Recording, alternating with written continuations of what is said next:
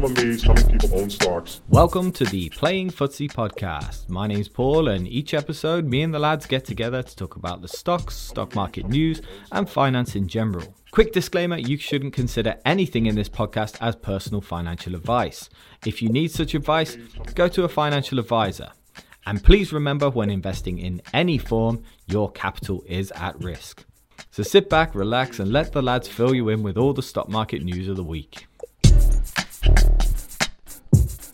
The sucker's going up. Welcome everyone back to the Playing Footsie podcast, and I am back after missing last week, and I'm pretty gutted I missed last week, to be honest with you guys. You did absolutely brilliant with Brian. I'm sure we've got a lot more on that to talk about as well. But I'm back, and I'm actually back in England at the moment, so I'm quite happy about that.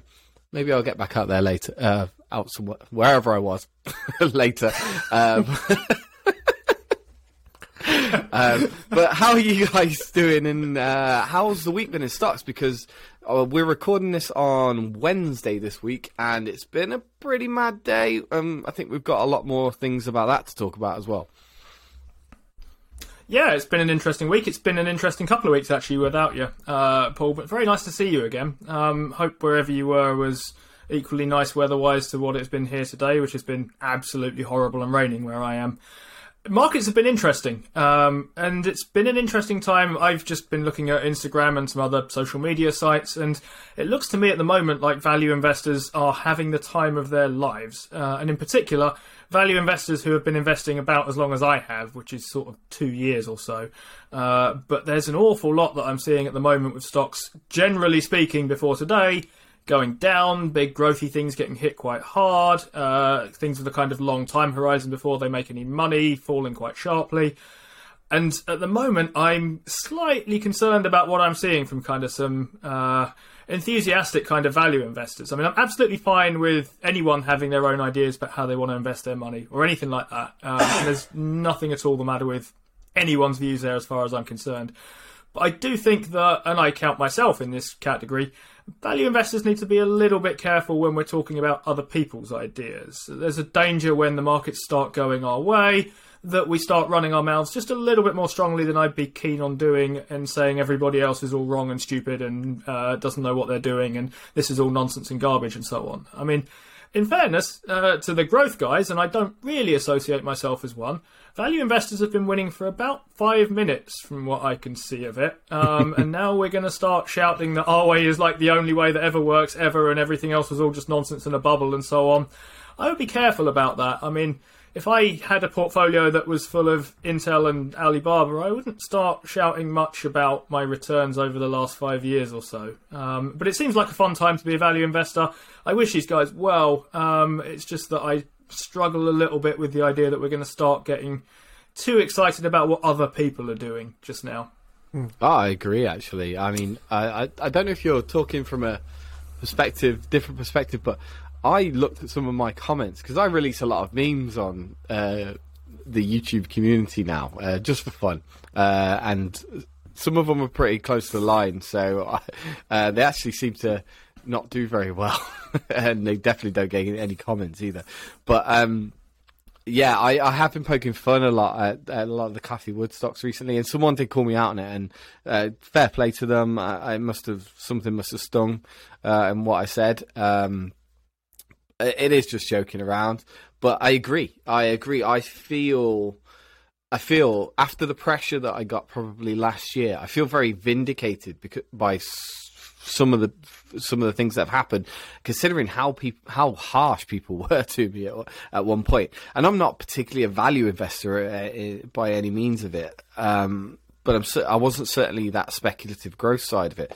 And when you feel the beast come out a little bit once you start going, see, value is always the best, blah blah blah. And I think you're right. I think it's scary. I can see this tide changing any moment, and I think everybody should be humble about that. And yeah, maybe it's a time to learn not to do what everyone was doing, because there was people messaging me a year ago saying it's a new paradigm, and it was relentless. It really was. And I don't know if anyone remembers my interview with Chuck, and I just tried to get it out of him what he'd seen before. And you could take the piss out of him right as much as you want, but it was a lot of it was very. Let me just stop you there and begin. Line. A lot of it was very valuable information, though, and it was all experience of what he's seen before, and basically, as far as I could tell, it went exactly as he said it. It hasn't quite gone to the death of all stocks, but it's gone exactly as he said it was, and I can't doubt that now. How was your week, Steve? I was enjoying I was enjoying an Instagram post too, where a value investor with a quite large following had posted two baskets of portfolios together and said, "Would you sooner have A or B?" One of them was high growth, kind of aggressive, sort of maybe cusp of Cathie Wood. She's probably owned them at some point, kind of stocks. Like your Teslas and your Teladocs and things like that. And the other one was probably a collection of the worst companies I've ever seen in the world, posed as value. And and it was quite funny to see, even the whole comment section was like, probably still here. I mean, some of them are still really expensive, but I mean, B is bad. What was this like? This was like Teladoc and Tesla versus Geo Group and IBM. And 3M and things like that. Yeah, it was dreadful. But anyway, my week has been all right up until well, today has been an incredible day for me. My main portfolio, a few more days like that, and I'll be allowed to be preppy again on Twitter, and I'll be telling value investors where to shut up. But I, in terms of a week, decent week, and it's been good. I was just going to come back to you on that one because we'd actually discussed this the other day, talking about the market and Terry Smith. We saw it the other day, didn't we? That Terry Smith's been beating the crap out of the market by owning things like Colgate and Kimberly-Clark and things like that. And you go, oh my God, how is he doing it? But yeah, we probably got a lot more on Terry Smith in the future, actually, because very interesting character. You guys don't like him though, do you? He's a bit of a... You think he's a bit of an arse, yeah. I think it's just his southerner style, isn't it? His local southerner lad style, and he's can be jellied eels and kind of. But yeah, my week has been. I'm actually really gutted because I have got money to go into the market that I want to get in before the ISA closes, because it looks like I'm very, very much going to fill my ISA this year. But I've kind of been waiting, and that's not like me. I mean, I'm still sticking to a schedule, but I was looking at it going, okay, I'm going to leave this until the very last moment in March to put this in, because I think the market's going to go lower.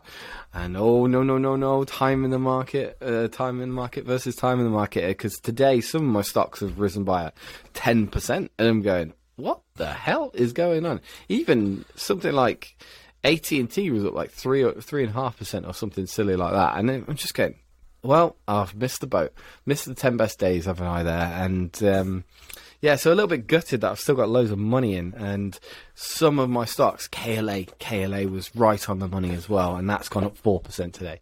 I'm going to still going to wait. I'm going to wait till the end of the month and knock it all in at the end of the month, but.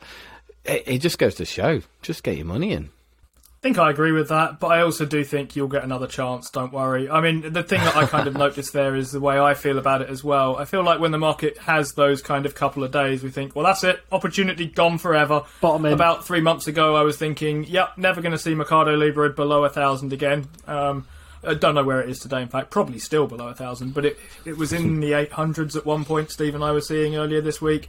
I reckon you'll get your chance again, Paul. You think? Yeah, well, we've got a jam-packed show for you today. We've got an ad read, which has to come up in a moment, from our good friends at Genuine Impact. We've got a game from SD. We've also got a lot of China news has come out today, because that's a big news story. This is Wednesday, so this is our first reaction to it. We've really got the news and then our kind of opinions, but I'm sure of the coming days, as this releases on Sunday morning, there will be a lot more news coming out about this. FOMC meeting today confirmed some rate hikes, a few more rate hikes than expected, but still very positive news by the looks of things. And we're going to talk about some stocks. We're going to talk about Amazon and something else. So we've got a lot for you to listen to. We've got a lot coming in your ears today. Let's go. I think we need to hear a poem from Steve W. right now. Ah, you're assuming I have a poem. Or prose. Yeah, I just want to hear prose. It's a poem of a sort, Paul. After my kind of previous, I guess it counts as success, I suppose, with some poems about genuine impact, I thought I would try a song. And then I thought after that, that Steve has enough to do trying to edit this podcast without also auto-tuning my horrible voice because I can't really sing. So I thought I'd split the difference. And honestly, I think this is the most nervous I've been since like episode 1, the pilot for us, when we really didn't know what we were doing, even less than we do now. But here comes the Genuine Impact rap. Just in case we change clothes at this point, the rap went brilliant. Oh, thanks, Luke. I'll relax now. Okay. Well, let's hear it. Let's hear it. Our show sponsored by Genuine Impact. Here we go.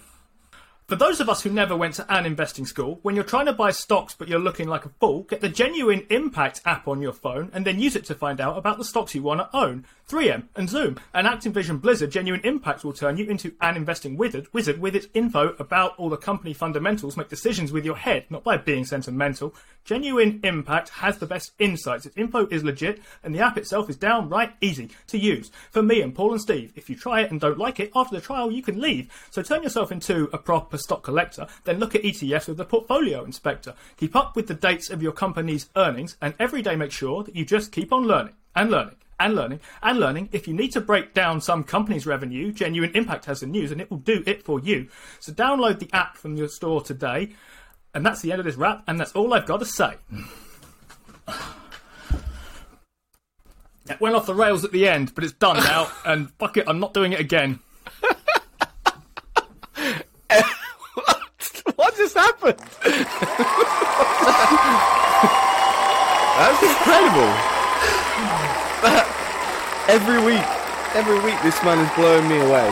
Absolutely crazy. Honestly, I mainly had that set up last week, but I didn't dare do that with Feroldi on the show, because I've not met him before. And I thought he might leave. Somebody get Truman. He is not paying us enough. Yeah, someone. In fact, Truman is legit paying us enough for that. In fact, we need to get Truman on here, don't we? Because Truman's actually quite an interesting bloke. So we might give him a call. He can be here. We play a game now. Have a whole... Yeah. Sorry. Right. Yeah, Steve, take it away with the game. I can't believe what just happened. I mean, I'm not going to wrap it. I'll just ask you I'll just tell you the questions. So I've struggled to create a game this week. My creativity has been at an all new low. So I thought I'd bring back an old classic favourite of ours, and it was one of the very first games we played. And the game was called You Suck at Chamath. Oh, so yeah. I invite you to play You Suck at Chamath 2. More. More The so. deepening. So you give me numbers 1 to 10, and I will give you a stock. You have to tell me how much it's down just year to date, just in the last 3 months. So you realise at the start of this podcast we did a bit where we said we weren't going to take the piss out of speculative growth investors and SPAC investors, and that's basically what this game's going to be right now. You realise that? Yes. No, these are all dividend stocks. Chamath's not a real person. Actually, I'll just give you a small hint. 2 of them aren't down. And we have a tiebreaker as well. So, Paul, I have got you going first. Give me a number. I don't know. I don't think I should play this game. I feel like this game is below my level. Just a little bit below my level. No? Okay. Right. Number 1, please. Number 1 is Virgin Galactic. If you get within 5%, either way, I'll give you a point. How much it's down? I reckon that one's. I reckon that one's probably down, Paul. I don't think that's one of the up ones. Wow, how much is Virgin Galactic down? 78%, I think. It's more. That's quite a lot in the last 3 months.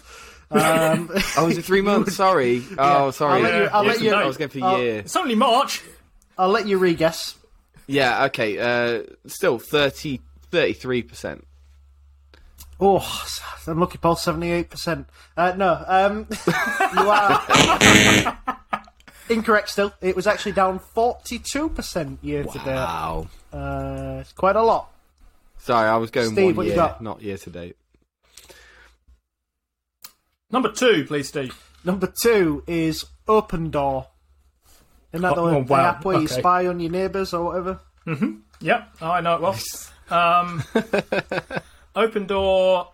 This is another sort of speculative thing, though. So let's try. This one is down year to date. So I reckon it's probably down quite a bit on Paul's 1 year chart. But let's try 45%.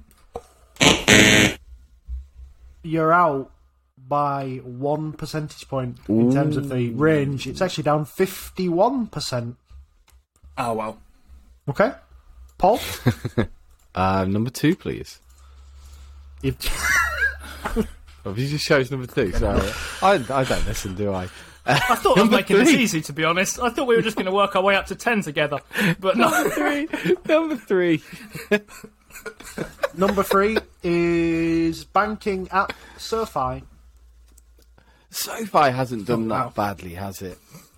I mean, overall, it probably has. It's been a train wreck, but in year to date, it's probably not been that bad. So I'm going to go with not that bad, 26%.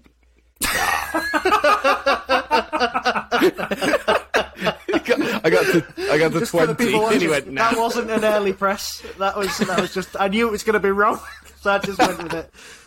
SoFi is currently down 47% year to date, joking. including a massive rise. I had today, hopes. So I had hopes for SoFi. I hope you're spotting a trend. Steve? 5. Good. Don't let the bastard win. It's the only one on the list I really like. Proterra. Oh, what the hell is Proterra? It's the bus battery company. Oh, good grief. So, for the listeners at home, this left is in- yeah. Proterra. Proterra is a bus company, which was a SPAC. Does it make the batteries, or does it just find a really interesting way to fit the batteries? Makes them, puts them together, and does so a few heavy goods vehicles and charging points as well. Yeah. Okay, thanks. Okay, in that case, so 7 left, including this one that I'm thinking about now. 2 of them are up somehow, but I can't see a bus battery company being up because the price of lithium is through the roof. So it's down by 52%. You would be incorrect. It's only down 21.5% this one because it was down a lot last year. I think it's about $7 at the moment. It's really hard to go lower. Okay, number 4. Number 4 well done. is rare earth miner MP Materials. Oh god. MP Materials. Did you say there was some that are up in this on year? There is some that are up yet. Okay. MP Materials feels like it might be one of the ones which are up. Is it going to be up by a lot or not? I can't tell. I can't tell by that face. That's the game. God. For what I'm it's going to go worth, low. Paul, I think I share your directional thought here. I think you're right in thinking up. Yeah. It's the same, using the same logic Steve used on the last one, that materials are inflated. But also because I know this company has had a lot of hype as well. I'm going to go with 4%. 4% up. It's actually down 9.5%. Ah, bloody hell. This has been one of the better Sorry, SPACs. Paul. I think it's about $40, so it's done pretty well. Yeah. Steve, If you bought it. Right, Okay. 5 left, 2 of them are up. 9, please, Steve. 9 is, I think this one you originally pitched to me, Steve, or you definitely heard about, but it's Berkshire Grey.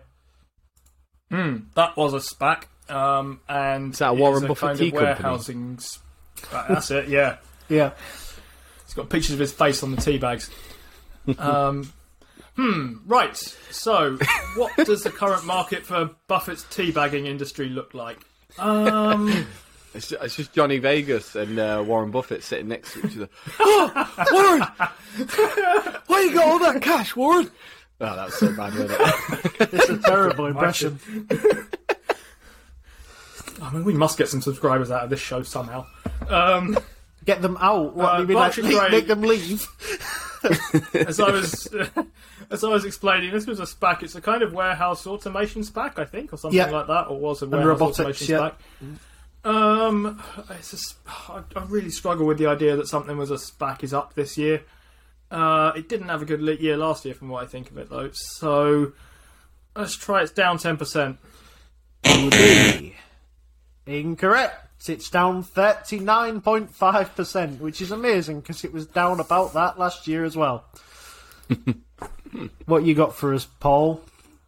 I think I've got number 6, please, Steve. Number 6 is Latch. Latch. I think it was a software as a service, like home security company off the top of my head. No, I don't know that one. I don't know it at all. To compete with the Ring doorbell system. Oh, okay. No idea.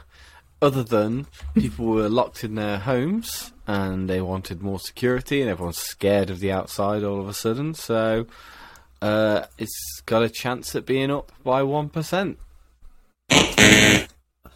It's got a chance. Unfortunately, it's down 48.5%. It's a pure guess, isn't it?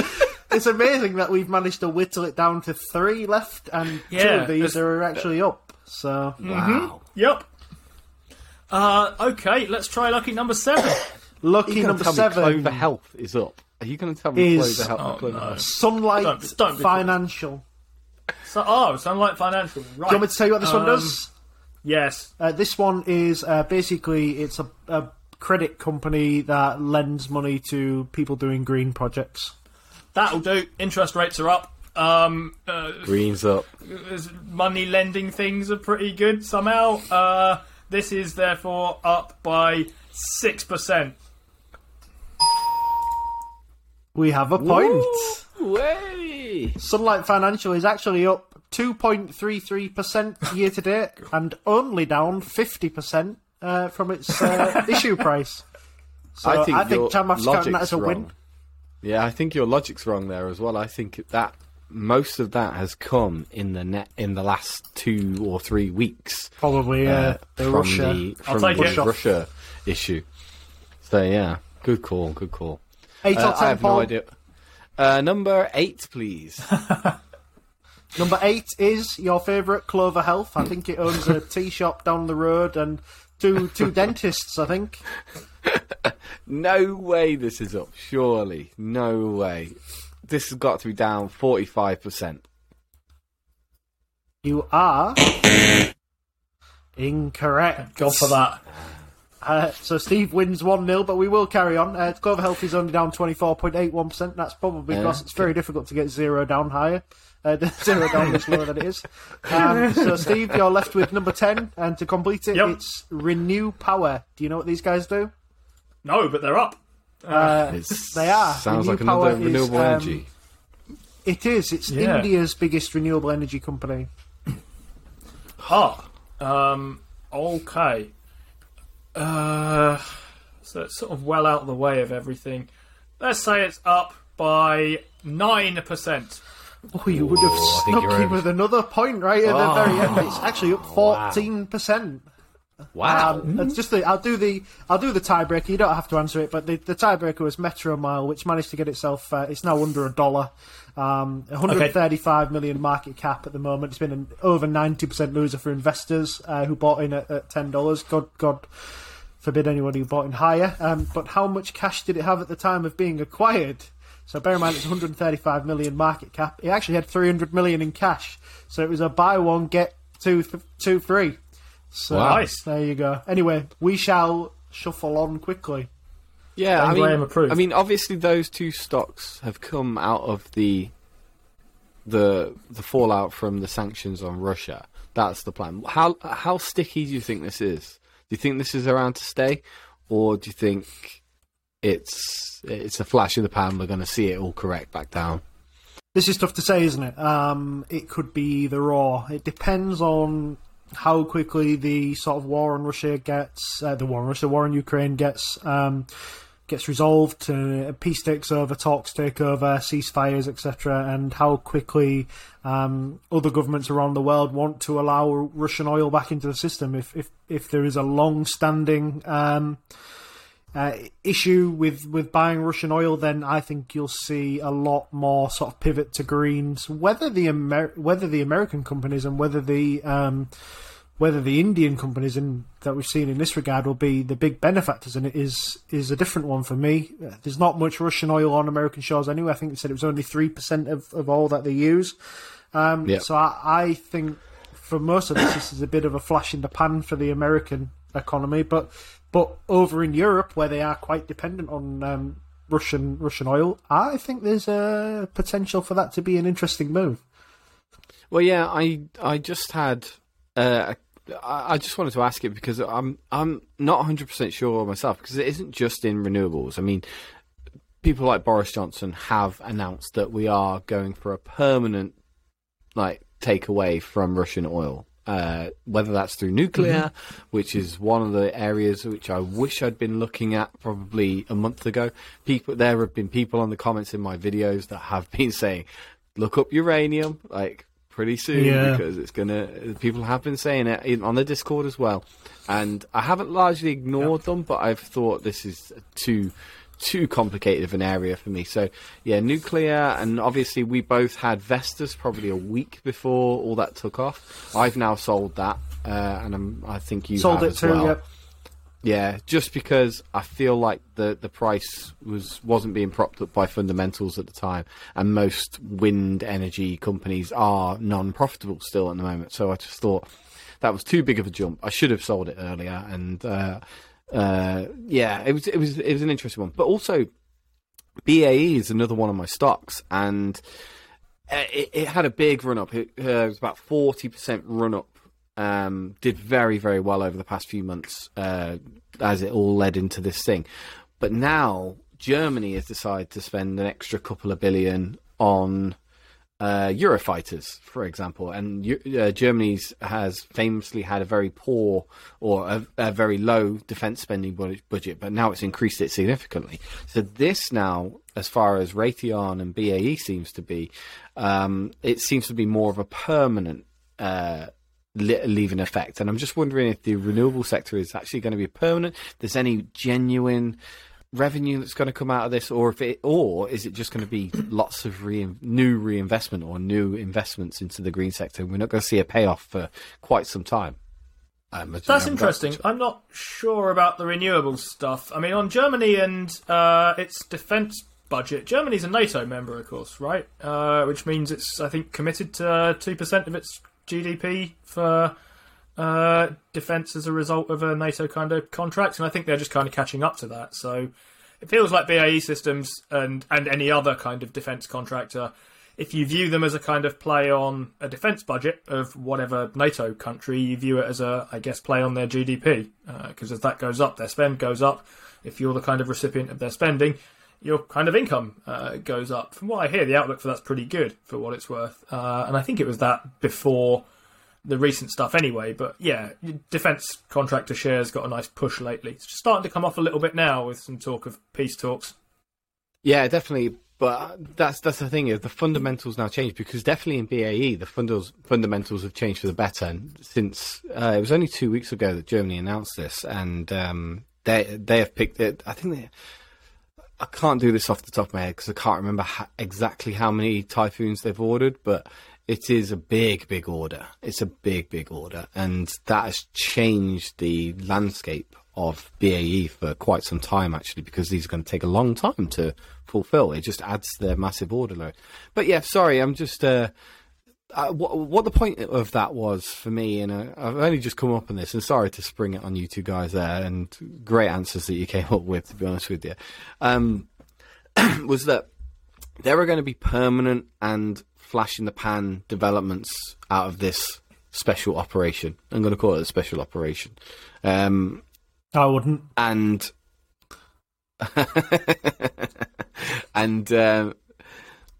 I'm just trying to now figure out. I think it's too late to invest in whatever it is which was affected by the war, unless something new comes up. But I just wondered how you felt about the permanence of some of the effects that are going to be felt by sanctions, because again, nickel, Russian banks. I have the belief that Norilsk Nickel will come back. I've seen quite positive things, and the boss Potnin, who's another famous oligarch who hasn't come under any sanctions yet, is actually quite against the war. He actually came out against it, which was very interesting to see.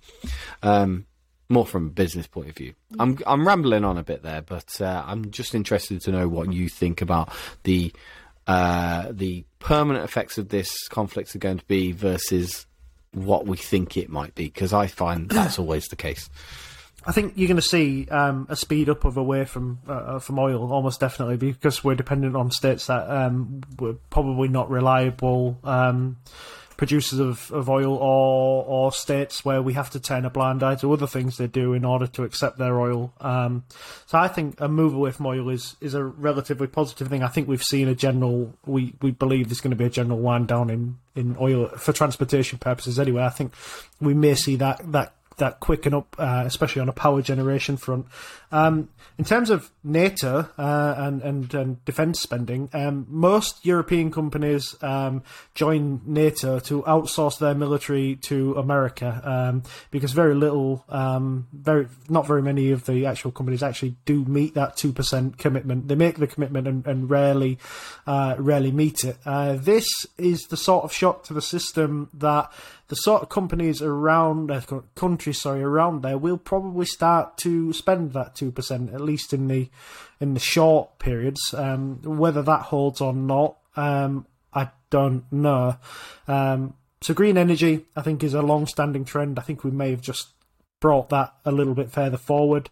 Oil in I suppose you have to call it terminal decline, but it's very slow terminal decline. I think that's being brought forward somewhat.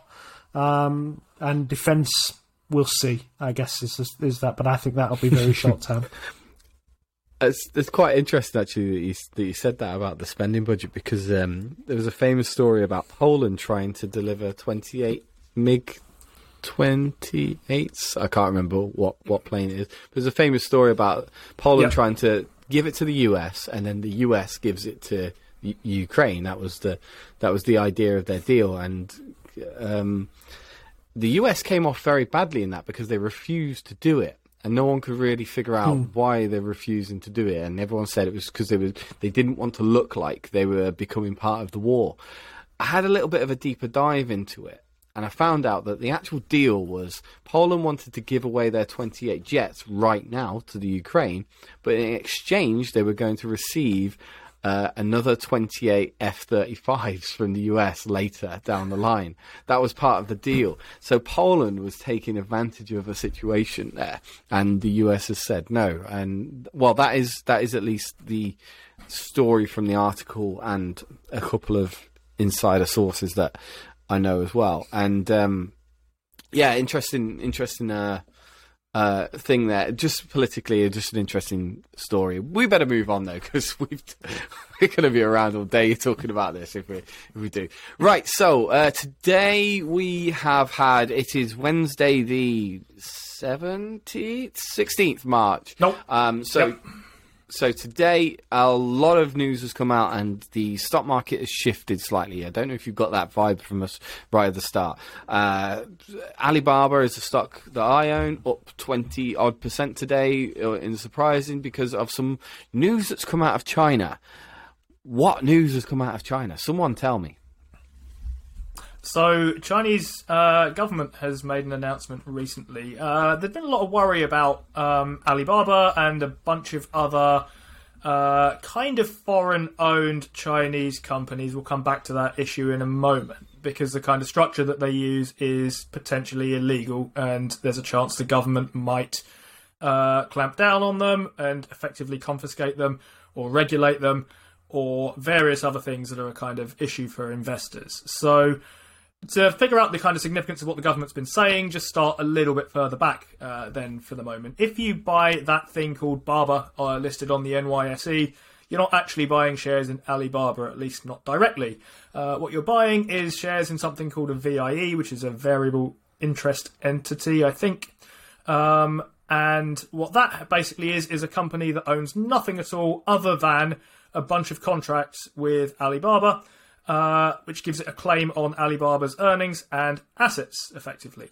Why does this exist? Well, because foreign ownership of a Chinese company like Alibaba is illegal. Foreign ownership of a VIE, which is not Alibaba, but has a deal with Alibaba, may or may not be illegal. There's a kind of interesting complexity there. Strictly, there's nothing illegal with owning a company that's not Alibaba and not Chinese, which is what that VIE is.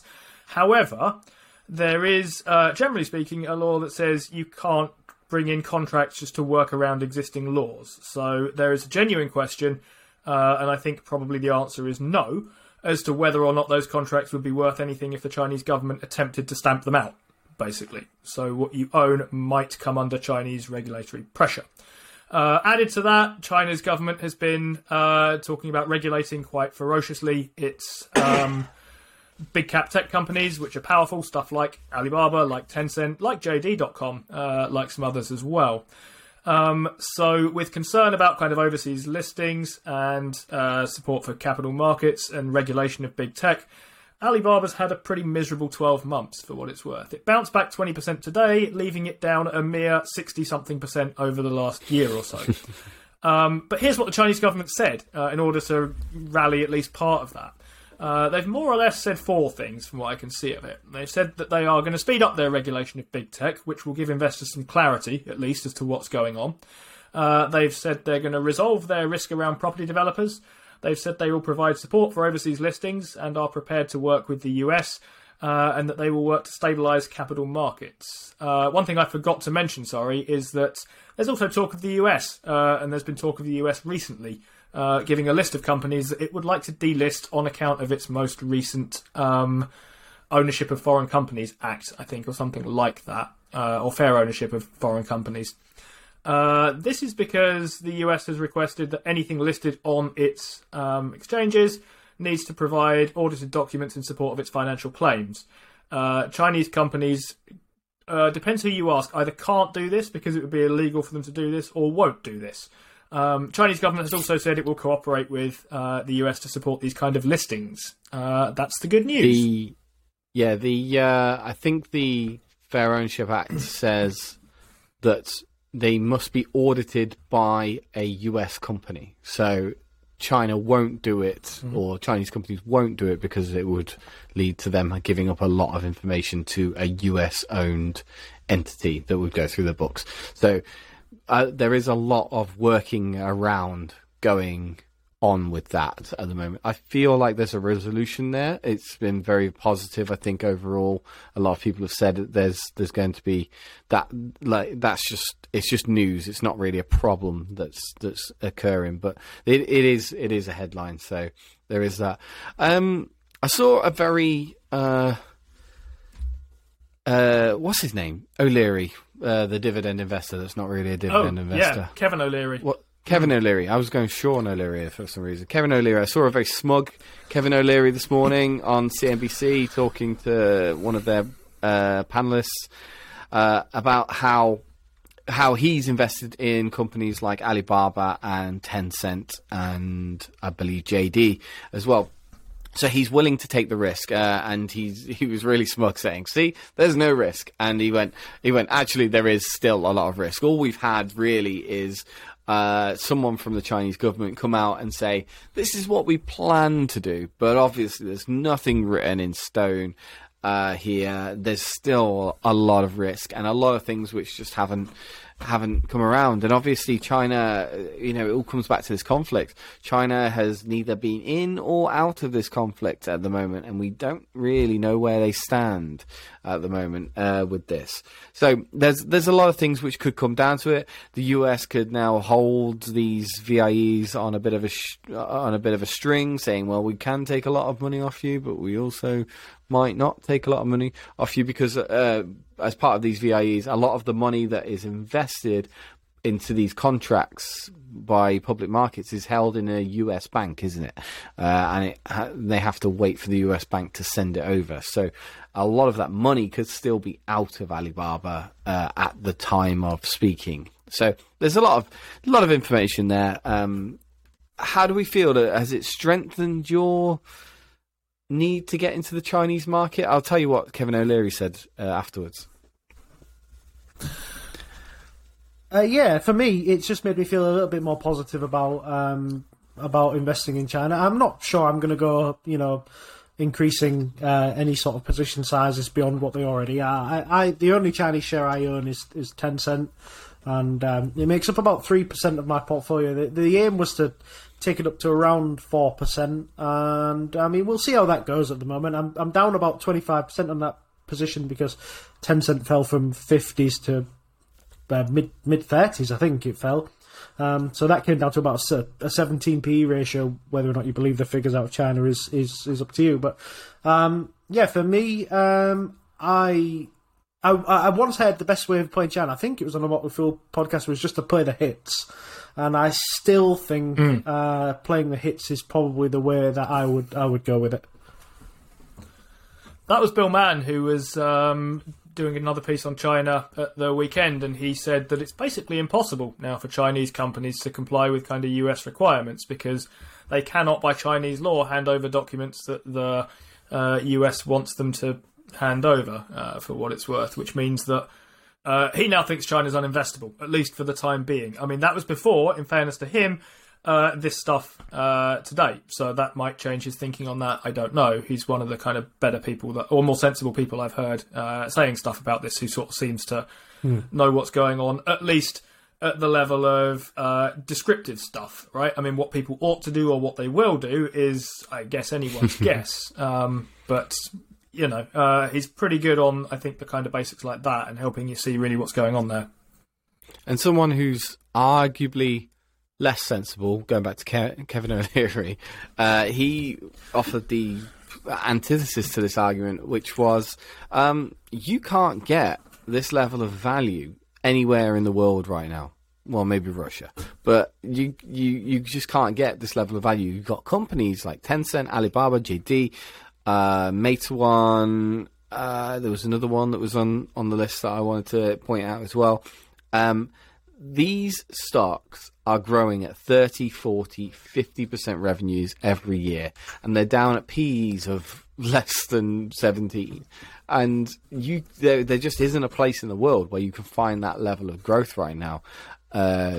Maybe Steve D would argue differently, but he is arguing this, and he says that this just alleviates some of that pressure with the they're getting onto the building trade because of the loan defaults in, I can't remember what the big company, what was it called, that had all the loan defense, the housing developer that caused all of this, basically. Evergrande? No, not Evergrande. Was it Evergrande? No, it wasn't Evergrande. Leave it in the comments below. Maybe not what it was. Yeah, I think it was Evergrande. If it was Evergrande, because yeah, you might be right. Yeah, it was. Yeah, you might be right. But yeah, there you go then. Yeah, so they're getting on top of that by getting stricter on their loan. That's what they're going to do. They're going to push their loan requirements higher now, and obviously they're going to support the markets. Famously, China did not do a lot of quantitative easing during COVID, so now it might start to devalue its currency a little bit to try and keep the markets afloat in China. So that was another big piece of news that came out of what they were talking about today. See it when I believe it, or believe it when I see it. Well, I was just going to say, just before we do shuffle out of here, I guess one of the big risks of Chinese stocks is that, you was getting growth at a reasonable price, but now you're getting growth at a very good price. So one of the risks that has dissolved is that risk of that price.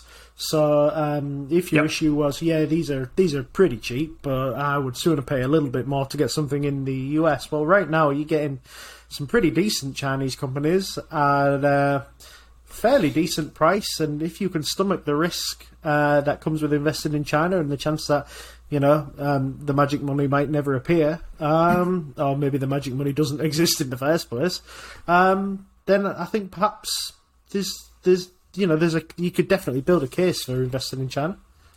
Yeah, I definitely see that. I think from the way I see things, I guess, I think the risk is kind of uneven across different Chinese companies. So it depends. I pointed out there are a few different sources of risk here. One is basically being confiscated by the Chinese government because investing into a Chinese company is illegal.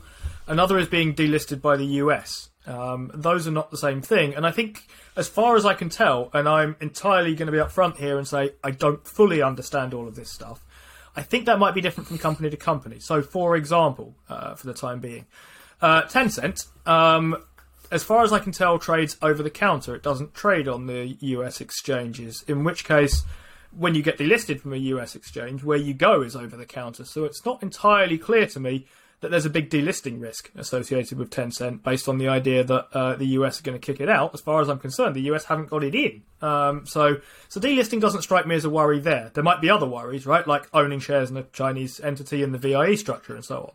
Compare that to something like Alibaba, where friend of the show Sven Carlin was saying he's a big Alibaba fan, and to try and get around the kind of US delisting risk, he's stopped owning the NYSE Baba thing and bought the underlying thing on the Hong Kong exchange. Which makes a lot of sense, although you need to think about risk in a particular way there, I guess. Because if your worry is that investing into Chinese companies as a non-Chinese resident is illegal, buying the underlying thing doesn't change that. It means you own the thing directly rather than indirectly through a VIE or something. But if your worry was that, look, foreign ownership of Chinese companies isn't allowed, then you still have that kind of source of risk to deal with if you think that's something that's going to play out here. So I have this idea in my head, and I could be completely wrong about all of this, that the risks are uneven across different companies depending on how they're listed and how you buy them. That's pretty good. Because buying Alibaba in Hong Kong is you're still not actually owning the shares when you buy it direct through Hong Kong, because you have to basically there has to be a Chinese custodian. So what you end up doing is you end up buying a share and storing it with a Chinese custodian, which is not too different from buying an ADR and storing it with an American bank. So yeah, it's just an interesting little extra bit there. You are safer, but only relatively so. Yeah, you've really got to like who's holding on to your stock. But I was interested that you said everything was going to come cheaper and not sure if you're going to get it or if you're going to get the same quality, which is basically how we view the entire Chinese economy, really. That's how it's taken over the world, just by simply being cheaper and making more of it and mass producing. The similar way they're doing it with their stock by the looks of things. Okay, let's move on to the next thing that we were talking about. Oh, God. We're about 45 minutes into this, aren't we? And we're now only just getting on to the FOMC rate hikes. We had plans to do stocks today, guys, but we are not going to get through this. Let's talk about it, though. FOMC met today and has cleared at least one rate hike, but it expects a bit more than they had announced previously. Anything more to add to that on top of what happened in the market today? It was a pretty exciting meeting, as far as Fed meetings can possibly go. They've announced a number of interesting things and raised a few key points. I mean, the headline is obviously the 0.25% interest rate increase. That's going to happen fairly immediately. They said that there's 6 more increases planned, so that'll be 7 in total. Just general points from Jerome Powell. He said that the economy remains strong.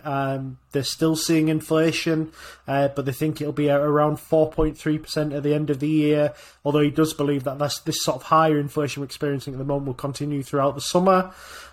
He said that the probability of a recession next year is not elevated, that labour demand is very high, that they still have an intention to reduce the balance sheet, and he said that that labour was tight to an unhealthy level, which was quite an interesting statement. He said there's 1.7 job openings for every unemployed person at the moment. So, I mean, these are not signs of a company that's in economy that's in massive duress.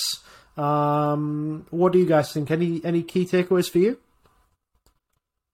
The last time someone offered me 1.7 openings, I was smashed in a nightclub. I thought you were going to do a tight pants joke then.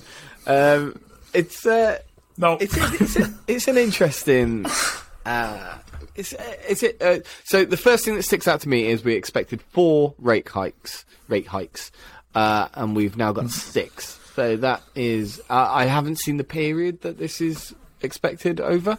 Usually they dish it out in 1-year periods, but this must be longer than expected now. But 6.25 rate hikes over 1 year is quite fast. That's faster probably than we've ever seen before. So that's an interesting one. How did the stock market react? It reacted positively prior to it. Then when it came out and we heard the new news, it dipped. But then sounds like it immediately recovered today. What could the market possibly be thinking? I'll leave that one open up to you. I'll open that up to you because I've got my own theory. Okay, here's what I'm thinking about this, and I'm going to sort of lazily assume that everyone in the market is thinking exactly what I'm thinking. So here comes the answer to here's what the market is thinking. We want to wedge apart 2 questions here, I guess, when we think about the Fed. And I work quite hard to try and keep these apart in my own mind and when I listen to different commentators as well. There's what the Fed ought to do and what the Fed is likely going to do. And they may or may not have the same answer. But one thing I do notice is that I hear commentators sometimes talking about one and sometimes talking about the other. So here's what I think is going to happen with the Fed. Powell's comments that Steve was reporting there are pretty much what I expected. The Fed is trying to balance 2 things. Raise interest rates too slowly and it won't get inflation under control, which is the point of raising interest rates as far as I can see. Raise them too quickly and it will trigger a recession. And it may well be that they have a very, very fine margin of error here one way or another. And I think if that's true, they are going to err on the side of not getting inflation under control. They are going to end up with inflation running, as Steve was saying, through the summer at about 4% by the end of the year, which, by the way, is still quite a lot. Inflation-wise, when you're supposed to be aiming at sort of 2, that's about double what it's meant to be. The fact that we've got used to the idea that it's like 6 or 8 or something for the last few months doesn't change the fact that that would be quite a slow way of bringing things down under control. But my kind of take on the Fed in general is that it's been quite reluctant to do anything that might slow markets down basically forever. The way I view these rate hikes is as the Fed kind of putting its emergency fund back a little bit. The kind of pandemic happened and they had to throw everything they had in there, and arguably that was the right thing to do because that was an emergency, so you deploy the emergency fund and cut rates. Now they need some kind of wiggle room for future emergencies and maybe another pandemic or something. So I think they're trying to just put that emergency fund back a little bit. I would reckon they're going to do that slowly rather than quickly and err on the side of not getting inflation under control. That's what I took from Powell's comments. I think the market is going to see it the same way based on absolutely nothing other than the idea that they will all agree with me because why not? I think you've hit the nail on the head. I mean, the first thing that comes to mind is that they're going to do this slowly, and I think we did know that they were going to try and do this slowly. I mean, like it's not like there's another world crisis beckoning at our doors at all. So there's no reason to get the emergency fund back anytime soon, is there? But I think the market has reacted to this in exactly the way we thought it would, and the bottom might be in. I hate saying that, but the bottom might be in here. All of the worries that came out, all the worries that could have been coming out that they were going to do something surprising and something uncertain, are now gone. They've done exactly what they said they would, and they've kept to the plan. And I did think that was what the market thought they were going to do, and that gets people's wallets open and putting more money back into the market because they're not scared anymore. I mean, to say the bottom's in, I think is sorry, that was just a really crass thing to say. You can't possibly make up that, but I do think that you'll probably see the VIX straighten out a little bit over the next 3 months. So, thinking from an economic perspective, when you flood an economy with money, i.e. putting money in people's pockets, and there's a period where supply obviously cannot then meet that demand, you kind of get faced with what we've got here. So the Fed's got to find a way of unwinding demand somewhat and let supply catch up. So the reason they're increasing interest rates is that makes everyone's mortgage a little bit more expensive. That gives you a little bit more incentive to put some money in the bank. That should stop people going out and buying things. So that should temper demand somewhat and give supply a chance to catch up. When supply and demand rebalance, we should see prices start to come down. That's how inflation should start to come down. That's basic economics 101 at a really lazy level.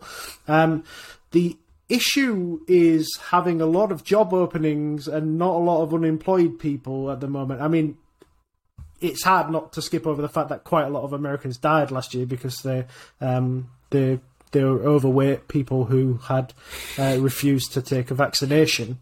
So there's probably... That's a stereotype and a half. Sorry to the US listeners, or one of you. That might... I mean, pot calling the kettle black, but I did have my You're not an vaccination. anti-vaxxer. I'm not. That's the only thing I'm not.